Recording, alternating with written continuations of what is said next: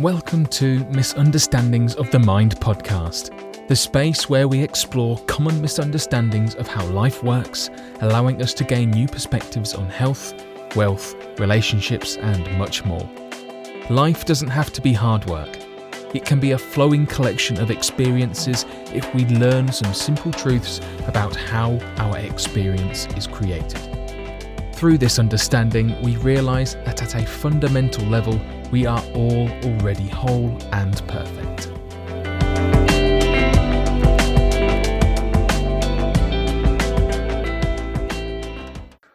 Hey Greg, welcome to Misunderstandings of the Mind podcast. Nice to have you on board.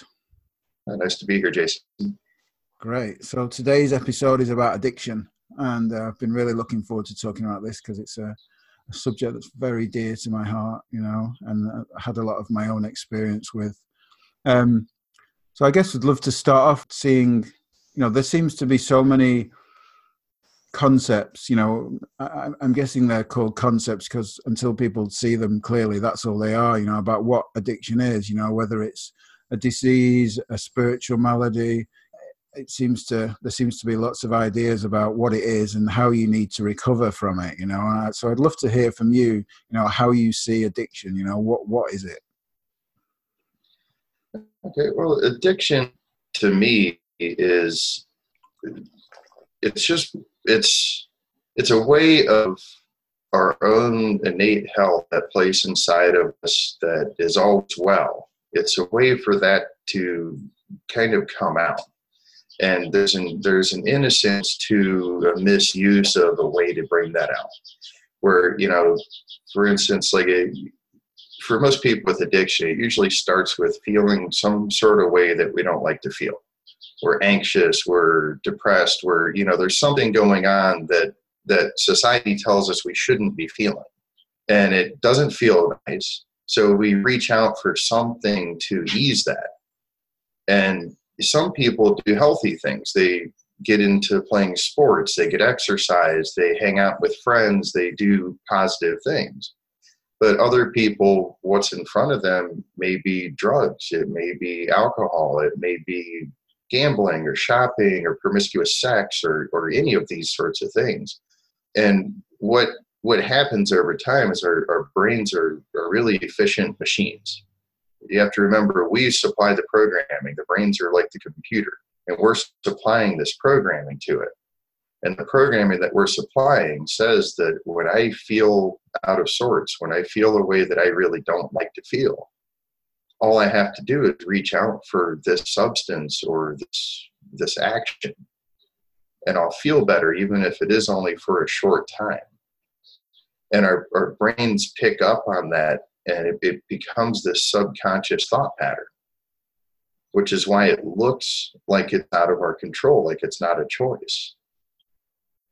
But what I like to challenge people when I'm working with people is, because it relapse or regression, whatever you want to call it, is a natural part of moving forward. All it means is that you step back into the old habit. And, chances are it's going to happen for a lot of people at first who are trying to get over an addiction. And what I challenge people to do is, if that happens for them, to pay attention to when they actually start feeling better. For instance, if it's a drink, okay, do you start feeling better when you make the decision that you're going to go drink? Or is it when you get to the bar or the store to buy the liquor?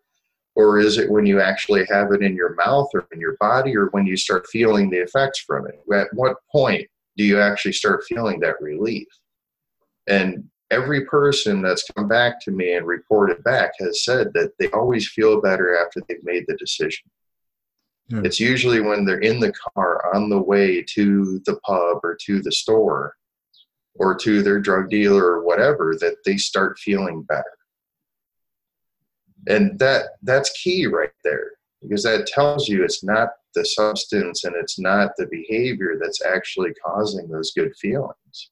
Those good feelings are within us all along.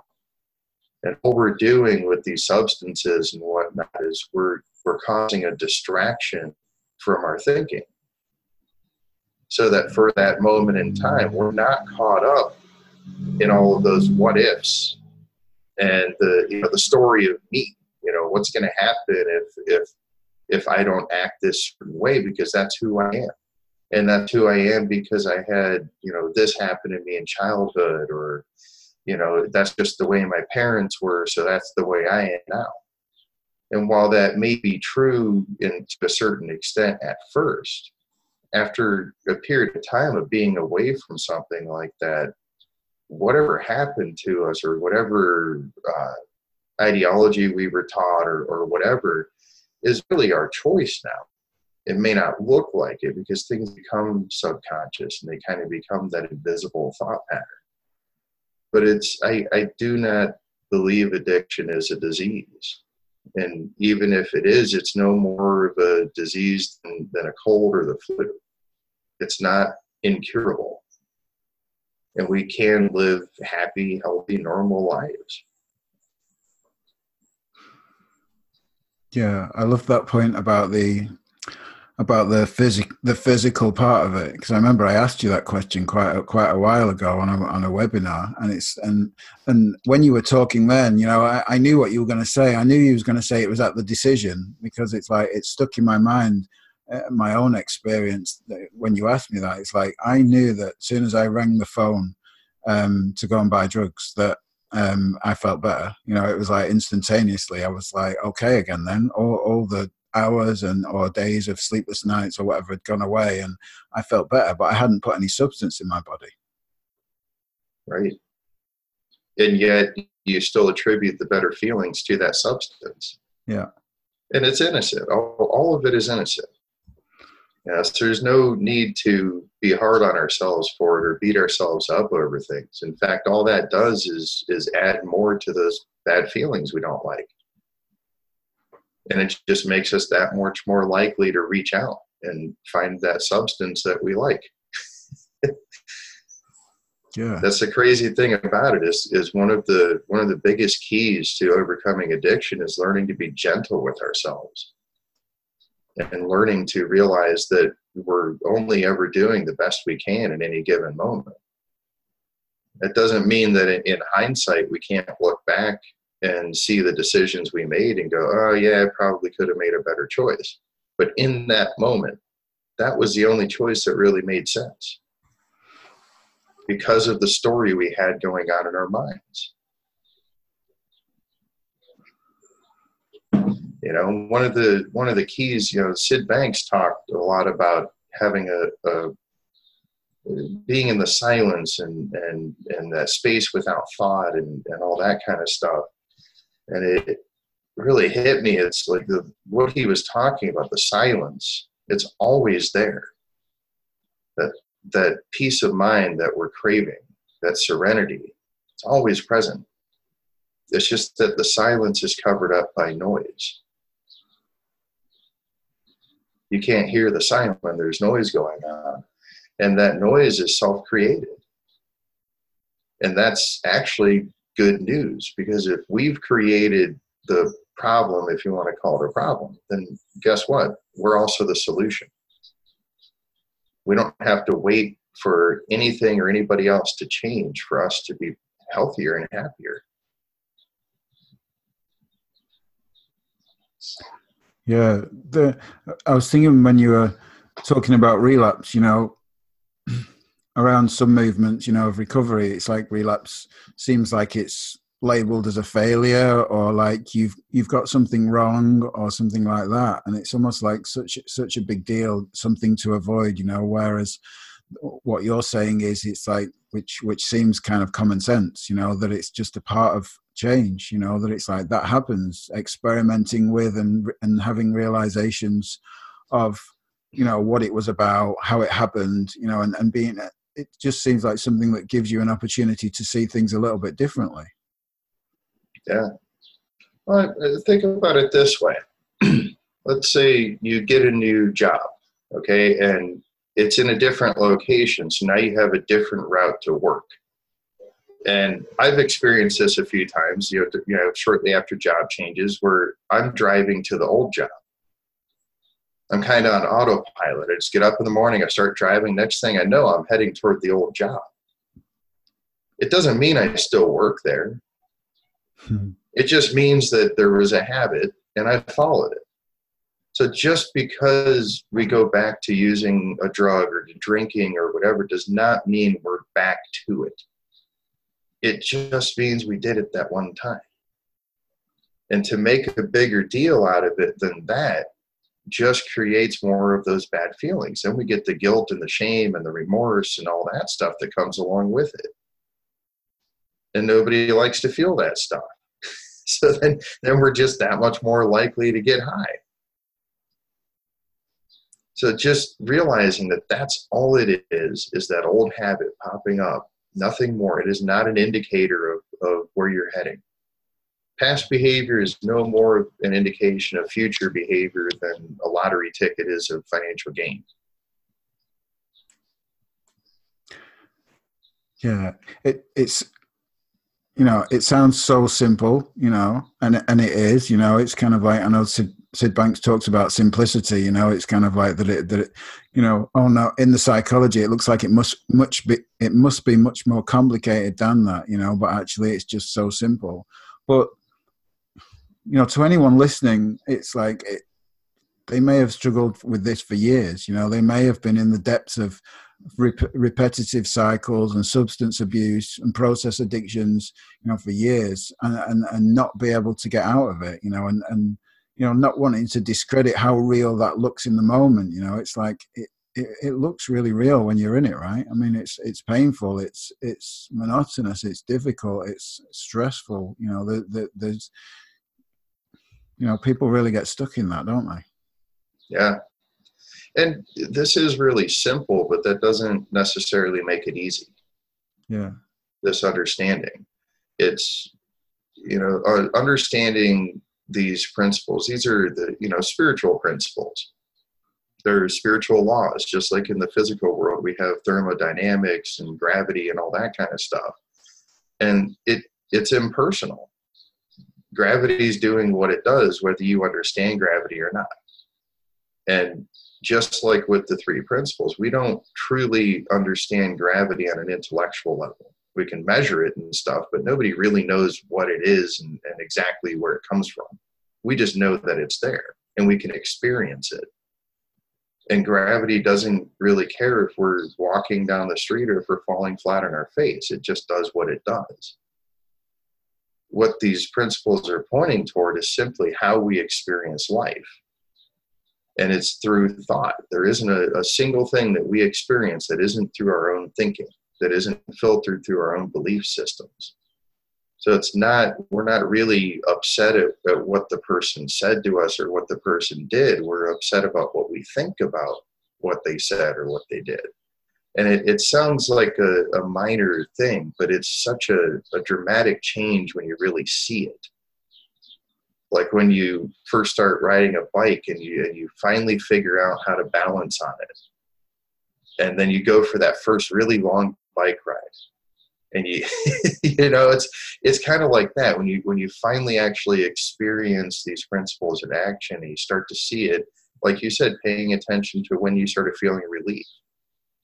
Simple things like that, just noticing it. It makes all the difference in the world. And it makes things a lot less personal.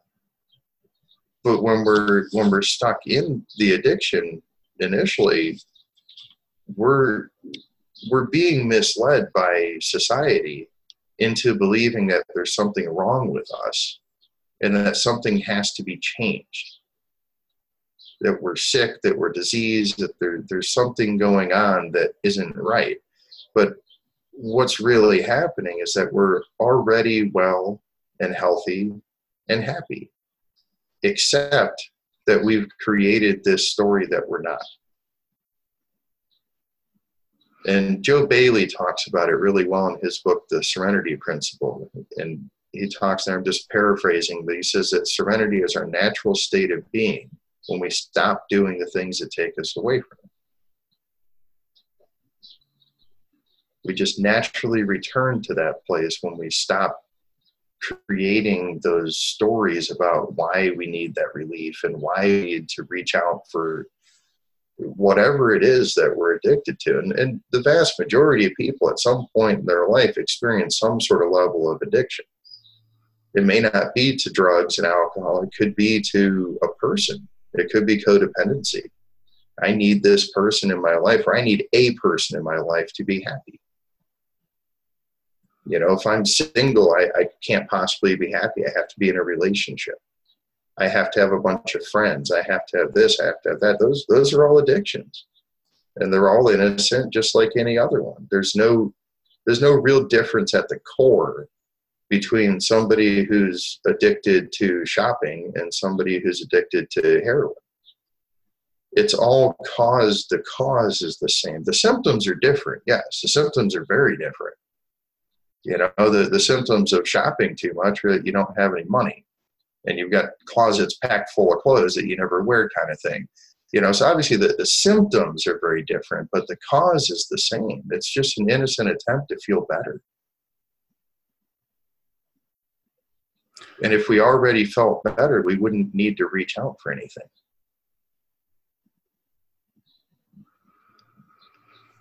Yeah. Many people seem to go down the route of, I was kind of wondering about the difference between, you know, I guess what people might be wondering is the difference between psychological and spiritual recovery, you know, because there's many like psychological, you know, psychotherapy, therapies, treatments, part of the 12 steps, you know, that sort of really dig into the psychology and the past and look at things through that. And then, you know, the 3 principles, which is a spiritual approach, you know, to seeing who we are innately. Like you said, you know, we're all, serenity is our innate place, you know, when we get out of our own way, basically. You know, like, what do you see as the difference between the two approaches? Because the psychological has been somewhat successful in a lot of ways, and the 12 steps has been somewhat successful as well, you know? Yeah, the reason that they're successful when they are is because there really is no difference between the two, except that they're different angles on the same thing. They're different viewpoints on the same thing. What we're talking about today is looking at addiction from the standpoint of it just being a simple misunderstanding that we can correct with, you know, just some gentle, compassionate pointing in the right direction. Whereas the psychological side looks at symptoms, groups them together, calls them a disease, and then goes about treating the symptoms. They've completely missed the cause in most cases. They're just looking at symptoms and trying to ease those and get rid of the symptoms. And the beauty of this approach that we're talking about here is that once you get the core cause corrected, the symptoms all disappear. So you don't need to treat symptoms. It's like when you're hungry, just trying to find ways to get rid of the hunger pain. Well, what we're saying is just eat. Yeah. That's it. Just eat. It's that simple. There's different understandings in both fields, though, of the word cause, isn't there? I mean, like in the psychological and 12-step approach, it's like the cause is in your past psychology, you know. So let's go through your psychology and let's look at the pain from your trauma and childhood, what you suffered. And the cause, what we're saying from this understanding is that, like, it's a misunderstanding of the mind. It's a misunderstanding of how the mind works, of how thought creates reality, right? Right. And let's look at it from a different perspective. So let's say growing up, my parents never taught me how to handle money. Okay, so I get out on my own. I'm 18. I go get my first apartment. I have a job, you know, or maybe I'm, 20-something. I'm out of college, whatever. And I get out on my own for the first time, and I fall flat on my face financially. I can't handle it. at that point in time, yeah, it's probably our parents' fault. They could have taught us. But when I'm 40 and I'm still not handling my money right, is that really my parents' fault anymore? I may have continued to blame them for that 20 years. But the fact of the matter is, when I got out on my own and realized I didn't know how to handle money, all I had to do was reach out and find somebody who knew how to handle money and learn from them.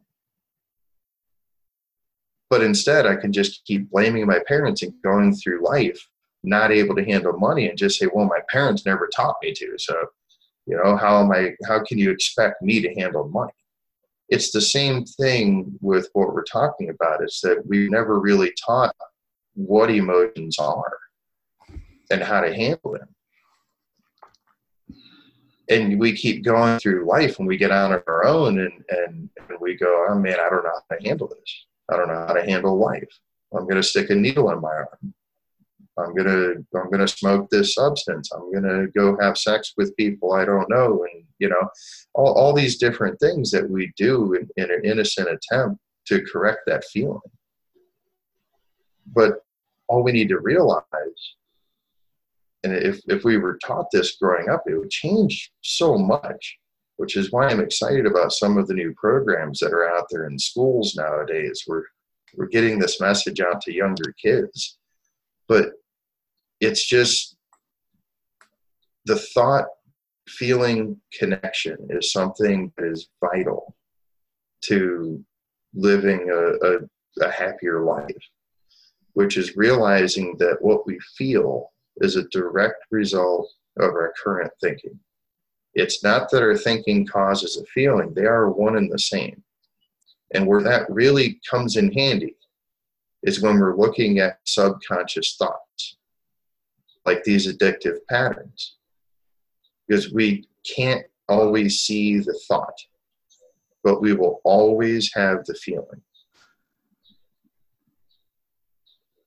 There is no exception to that.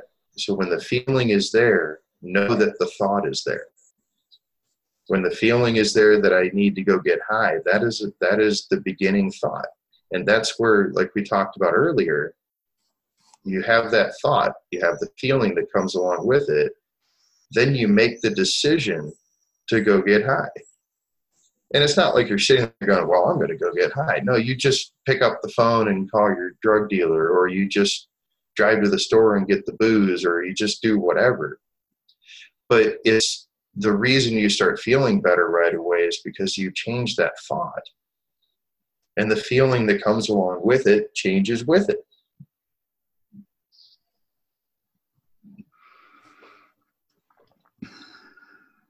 Yeah. So I'm curious, in your experience of, like, do you see or have you seen people who come from, a real struggle on the streets or struggling with a daily addiction, something that they might do daily, get this understanding and see things more clearly and have an experience of recovery or whatever you would call it, from that? I've seen quite a few. One in particular, actually, a local guy that I met a few years back, and he was for a few years caught up in the legal system because he just couldn't stay away from the drugs and alcohol. And every time he'd finally get out of a treatment program or jail or whatever they had him in, it would be a very short time before he'd back in, before he'd get caught drunk driving again or something like that. And he's right back into the legal system. And it was pretty amazing to watch him, when I started working with him, to watch how quickly a lot of that stuff started changing. And suddenly he was looking forward to getting a job instead of dreading it like before, because he had a couple of felonies and it's really difficult to find work when you have, that kind of a criminal record.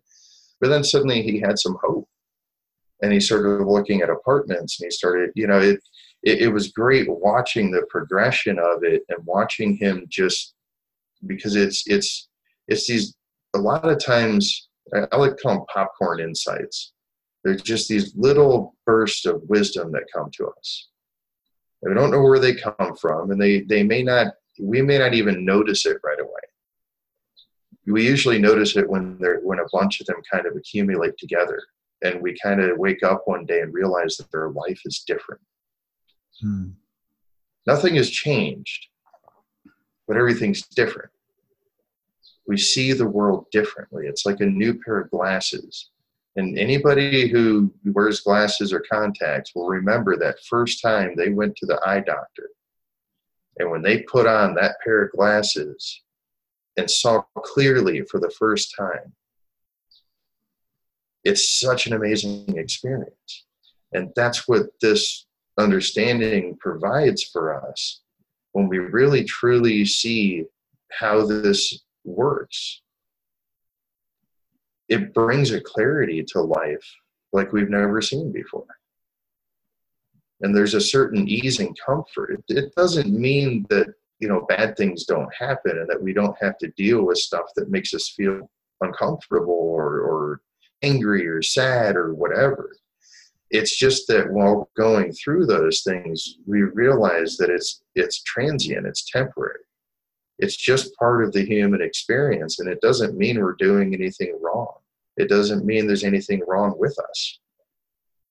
It just means that right now, this is what I feel. And it's part of the palette of colors that we get to experience in life. So this idea that we should be happy all the time, and joyful is just part of what creates more suffering for us. Because we've created this expectation that we should be a certain way. When we're not that way, then we're disappointed, we're upset, we throw a little hissy fit like a kid sometimes and stomp our feet. I want things to be different, And it's just part of the experience. Just like riding a roller coaster, you have to have the downs and the ups to make it fun. Who would ride a roller coaster that was just flat and straight? To me, it's part of the fun of life, is getting to experience all of it and to be able to go through the highs and the lows with that same feeling of ease and comfort.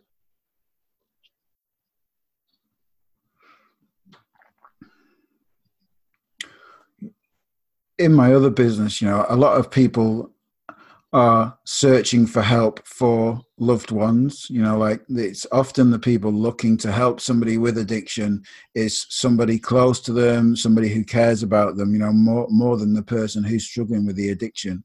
One of the biggest questions is always like, how can I help somebody that I care for that's suffering with an addiction? Give them passion. Focus on what's good about them and what you love about them. And I know it sounds counterintuitive, but do your best to ignore the addiction. Don't bring any light to it. Just pay attention to what is there already. And we all know that. That's why we feel like other people should be in a better place. Because somehow we know at a deeper level that they're already there. There's just this thing kind of covering it up.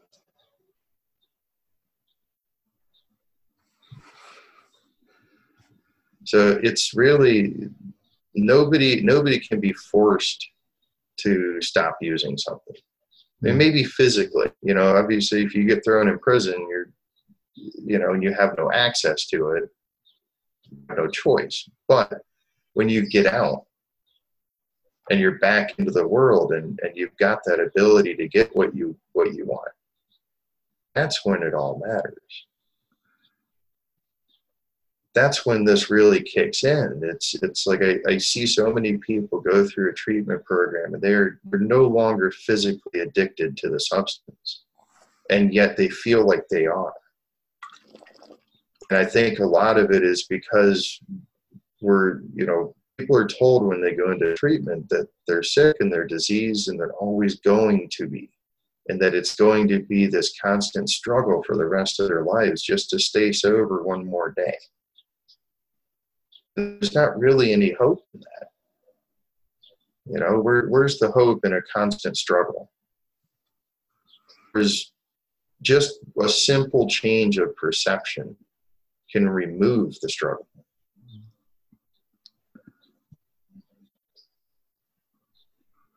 Yeah, I think people get some sense of relief from being given a label. At the time when they enter treatment, it's like, oh, now I know what's wrong with me. I've got this disease; it's incurable, and I'll have to go to meetings for the rest of my life. But if I do that, I'll have some sense of okayness in the world. And it's almost like they're really missing out on what's really available from life, when they're given that label, that diagnosis. And that was true for me in my own experience, that, yeah, I had some change. I achieved a long time, more than a couple of decades of sobriety, of freedom from drugs and alcohol.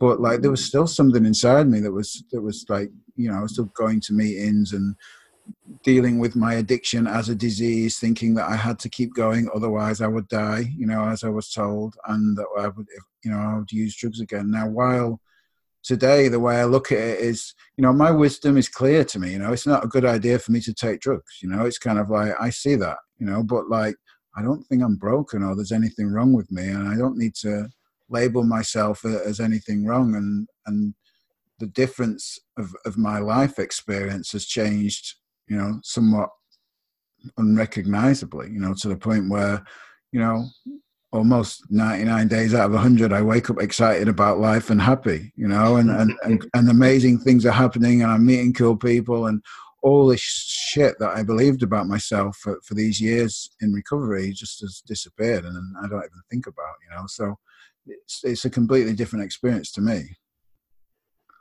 Yeah, definitely. Same for me. I was in AA when I came across the 3 principles, and I'd been sober for about 3.5, 4 years at that point, and I was miserable. I hadn't had a drink or drug, but man, I didn't know how to handle life. I didn't know how to deal with all this stuff going on, and how do you deal with depression when it's there? That sort of thing. And it was such a game changer for me to come across this understanding and just to realize that I am in control of my future. And it isn't something really complicated. It's really the simple misunderstanding of how we experience life. And we create a story about ourselves. When we're born, we don't have that story. You watch little kids and, let's say they're playing and they fall and skin their knee or something. They'll stop and they'll cry and they'll go through whatever the emotion is at that moment. And then when they're done crying, guess what? They just go back to playing.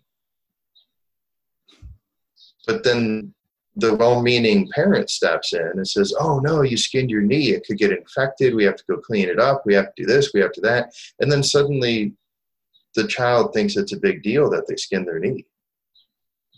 And that becomes part of the story. And the next time they skin their knee, suddenly they're worried about it. Oh, it could get infected. I need to go get this taken care of. I need to go find my mom. And there it starts. It's all innocent. Nobody's doing it, intentionally to harm each other. We all think that this is the best way to go through life, to warn other people about things. And in some ways it is, it's a good idea to tell people to stay away from the edge of a cliff.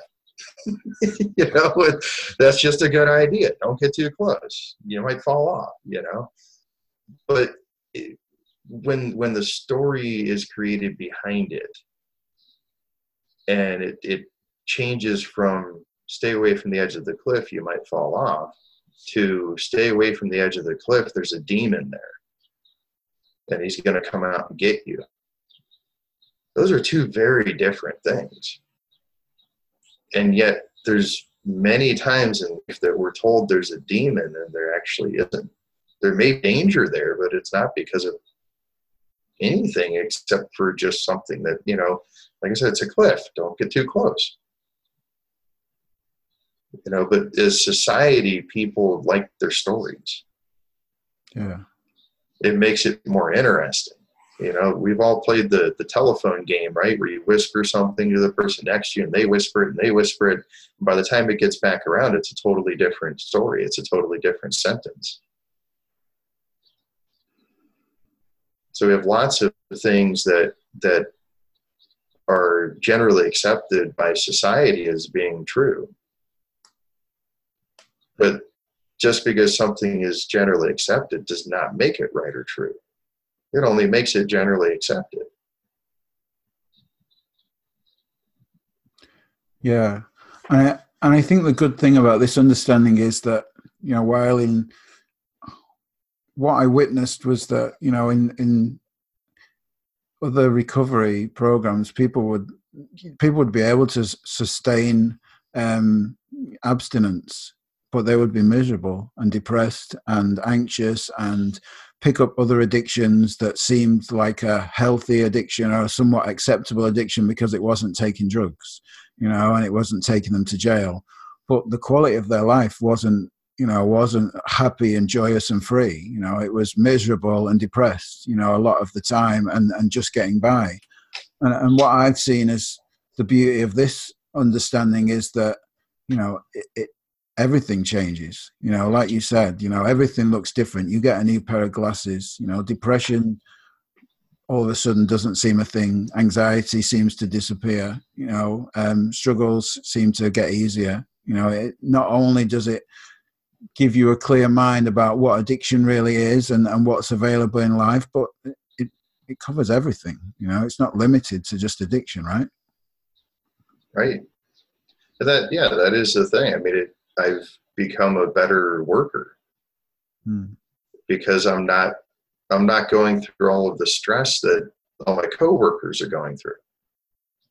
Yes, I have the same daily challenges that they have, but they take it as a stressful thing, and I take it as just what it is. It's a challenge. And I work through the challenge and I get it done. And it's been actually a pretty cool experience to have, other people that I'm working with come up to me and say, how do you get through this without getting all stressed? So we'll be in what would be considered a stressful situation, and everybody else is kind of freaking out. And I'm standing there calm and usually laughing and making jokes because I don't see the point in getting caught up in that drama of the stress and stuff. It just takes more energy and it distracts us from our wisdom. And that's where the real answer comes from. Those times when you're kind of, you're just relaxed and quiet, and suddenly the answer comes to you for some problem that you've had for a while. Something you've been trying to figure out, and suddenly it just pops into your head. But we can't really control when those happen, when those insights occur, but we can make them more likely to happen by not getting so caught up in what's going on around us. And one thing that really helped me see that was actually, it was one of Eckhart Tolle's books where he talked about ways of being more mindful, being more in the present moment. And he brought up something really simple. And I liked it because it was simple and it didn't require a special pillow and a special spot to sit and all that kind of stuff. He just said, pay attention to what you're doing throughout the day when you're doing mundane tasks like washing your hands or taking a shower or doing dishes, things like that don't require thought. You've done them enough times that it's just muscle memory, it's automatic. Take that time, like when you're washing your hands, and pay attention to what the water feels like, what the soap feels like, what it smells like, but don't judge it. Just notice it. And it was a huge game changer for me, because that when you're looking at life without the story behind it, without adding to it with, well, there's this thing in front of me, but because of my past experience, I see that thing as bad. You know, for people who've been attacked by a certain kind of dog, like a pit bull or something like that, every pit bull they see is going to be a vicious animal, right? Whereas my experience is most of the pit bulls I've come in contact with are pretty nice dogs. You know, it's more dependent on how they're trained and how they're raised. But that person will carry that story that all pit bulls are evil and mean and aggressive and nasty animals. And we do that with everything in life. We come up with all these stories about stuff, and it limits our experience, because then we're not even willing to try certain things because it looks like something else that we've gone through. And I see that with people that I try to introduce to this understanding. And it's part of the reason I don't really talk too much about, you know, mind, consciousness, and thought, because they're just intellectual concepts pointing to something. And people have heard all of those words before, and they have preconceived ideas of what they mean. And it's different for each person, you know, but what we're talking about is what's before the content of our thinking, and what's, you know, these principles are the basic fundamental building blocks of human psychology. They exist before any kind of form. And there's a certain beauty and simplicity to that can't be found in any other understanding. And there's, like I said, there's that peace of mind and that ease and comfort that it brings that I never experienced with any of the other things that I tried. And not even just with addiction, but just with life in general. I always had social anxiety. And I added that to my story. That's part of who I am. That's just how I'm going to be. I'm always be anxious in social situations. That's, you know, that's why I would get high and drunk and stuff, was to kind of relieve that anxiety.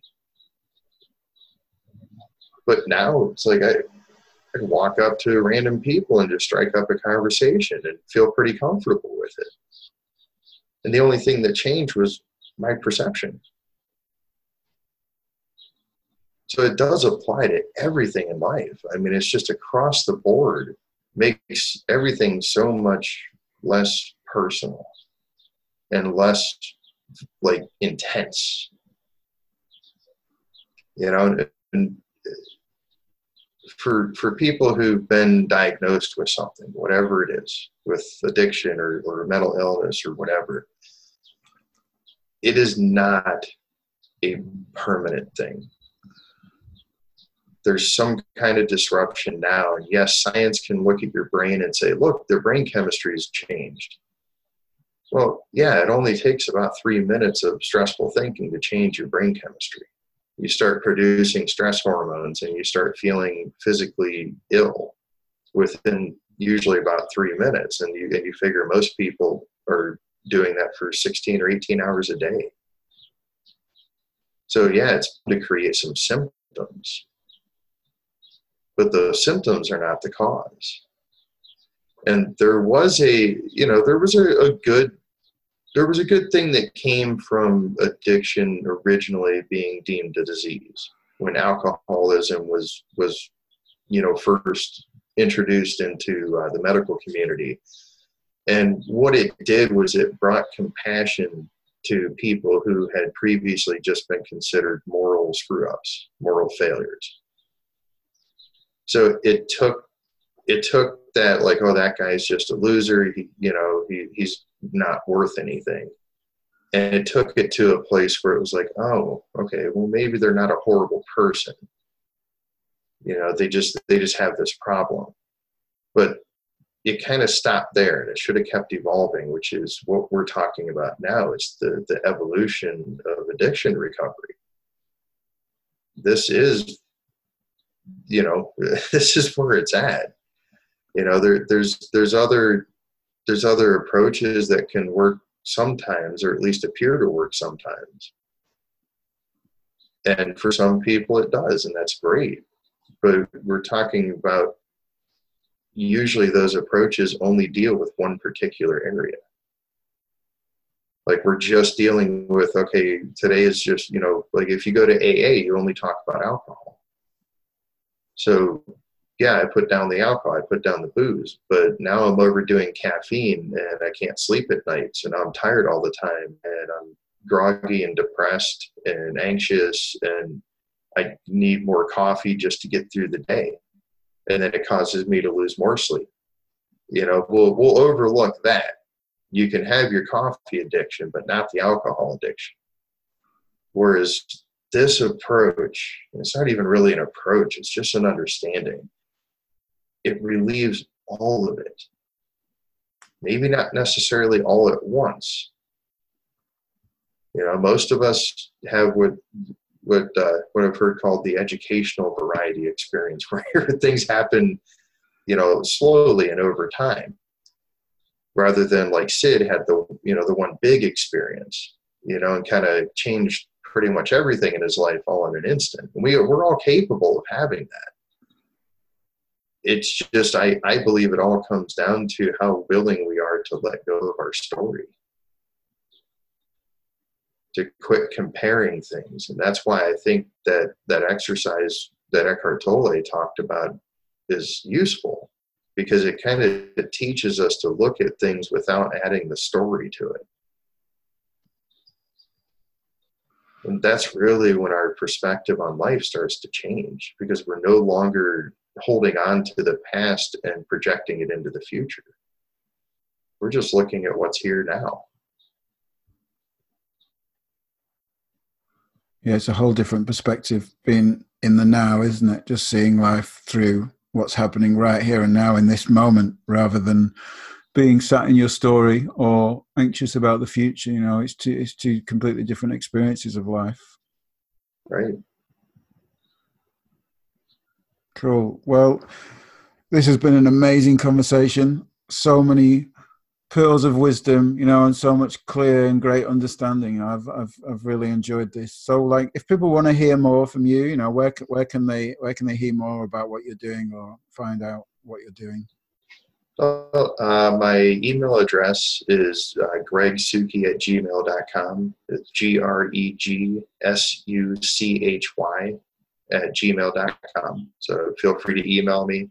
I also been doing a webinar series for about 2.5 years now with my co-host Harry Durbitsky. We've been having a lot of fun with that. So we have a Facebook group and a YouTube channel, and both are called Addiction, Alcoholism, and the Three Principles. And both Harry and I are available for free coaching. And if anybody really needs some help, reach out. We're here. Cool. More than happy to help. Thanks very much, Greg. Oh, thank you, Jason. Take care.